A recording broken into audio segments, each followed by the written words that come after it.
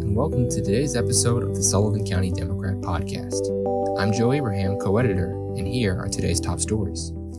Staff writer Isabel Braverman gives an update on the fatal car accident that occurred in 2019 that took the lives of two teenage boys, Justin Finkel and Devin Zeiniger. The Sullivan County District Attorney's Office is seeking a grand jury that consists of 23 citizens who are empowered by law to conduct legal proceedings and investigate potential criminal conduct and determine whether criminal charges should be brought.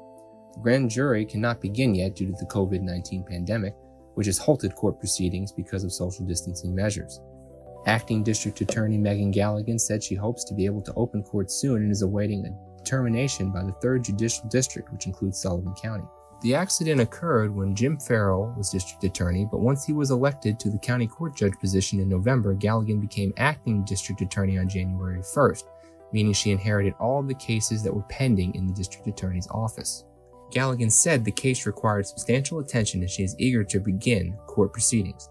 She said, quote, "I can't imagine the heartbreak and tragedy of losing a child, something no parent should have to endure. So I do look forward to bringing these families closure and bringing this case to a grand jury of 23 people selected from Sullivan County who can review the evidence and render an impartial determination as to whether an indictment or any charges should be filed." In other news, co-editor Matt Shortall, who covers the village of Monticello, gives an update on how residents in the village are calling for the termination of Department of Public Works Acting Superintendent Raymond Jones after a video surfaced allegedly showing him using racial slurs to refer to one of his employees. The video, filmed on a cell phone camera in early May, shows Jones using the N-word twice to refer to equipment operator Stefan McGinnis. McGinnis is a Monticello native who began working for the village DPW in 2011. McGinnis declined to comment to the Democrat due to ongoing union arbitration, but in previous statements to other media outlets said Jones has been saying racist things for, quote, a very long time, and this time he just happened to get caught. McGinnis said he reported the comments to the village board and to Mayor Gary Sommers, but so far Jones is still on the job. McGinnis said, quote, "To try to cover it up and act like it doesn't exist is just mind-boggling." Village of Monticello Mayor Gary Sommers said that all members of the village board were made aware of the situation by early May and said, quote, "Please be advised that the Village of Monticello in no way, shape, or form condones the use of any racial slurs or berating language from its management team or any of its employees. The village, however, by law is required to take all the necessary procedures and follow all the applicable sections of the law regarding a thorough investigation of any matter presented before them. So, we are asking that you give us time and that you please do not misconstrue this as a lack of concern, but know that we are diligent in taking the proper steps to rectify the current situation in hand." For the rest of the story, check out co-editor Matt Shortall's story. In addition to the alleged events in Monticello, staff writer Patricia Arbaio gives an update on how a sign was defaced near SUNY Sullivan's campus. When Marcia Florence decided to go for a walk around the campus last week while waiting for her daughter's car to be serviced at a nearby auto shop, she came across a "Do Not Enter" sign with racist graffiti on it. The graffiti read, "It's pronounced N-word."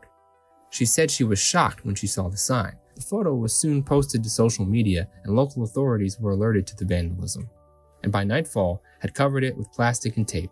When asked about the incident, Fallsburg Supervisor Steve Viglianti told the Democrat that the sign would soon be taken down and the Fallsburg Police Department is investigating the situation. He said, quote, "The vile damage done to the sign on Loch Sheldrake just strengthens my resolve to practice and preach compassion and respect rather than allow myself to accept hate and division. We must all speak truth to that hate and say in as clear a voice as possible that hate will have no home in Fallsburg. The sign will be repaired in short order. If it inspires us to never tolerate bigotry and bias, then we as a community can benefit for a lifetime," said Viglianti. Also in today's news section, we have a graph displaying the April unemployment rate from 2016 to 2020. Due to effects from the COVID-19 pandemic, Sullivan County's unemployment rate has jumped to 13.1%, which is the lowest of all counties in the Hudson Valley region. Orange County has the highest at 15.6%. Also in today's news section, we have part 1 of our school budget briefs. Today, we give readers a look at the Tri-Valley, Port Jervis, Sullivan West, and Monticello school budgets. The remaining district briefs will be in Friday's Democrat. Also in news, staff writer Isabel Braverman gives an update on a petition filed by the New York Civil Liberties Union against the Sullivan County Jail. The Civil Liberties Union filed a habeas petition with the Sullivan County Supreme Court on Friday requesting 4 inmates at the jail be released due to significant threat from coronavirus.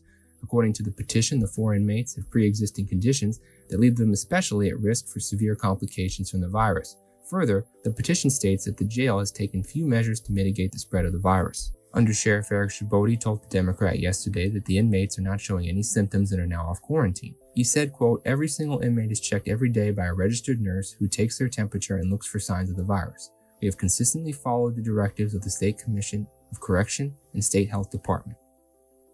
In today's Life section, we have photos and an article by co-editor Matt Shortall on a peaceful Black Lives Matters rally this past weekend in Monticello.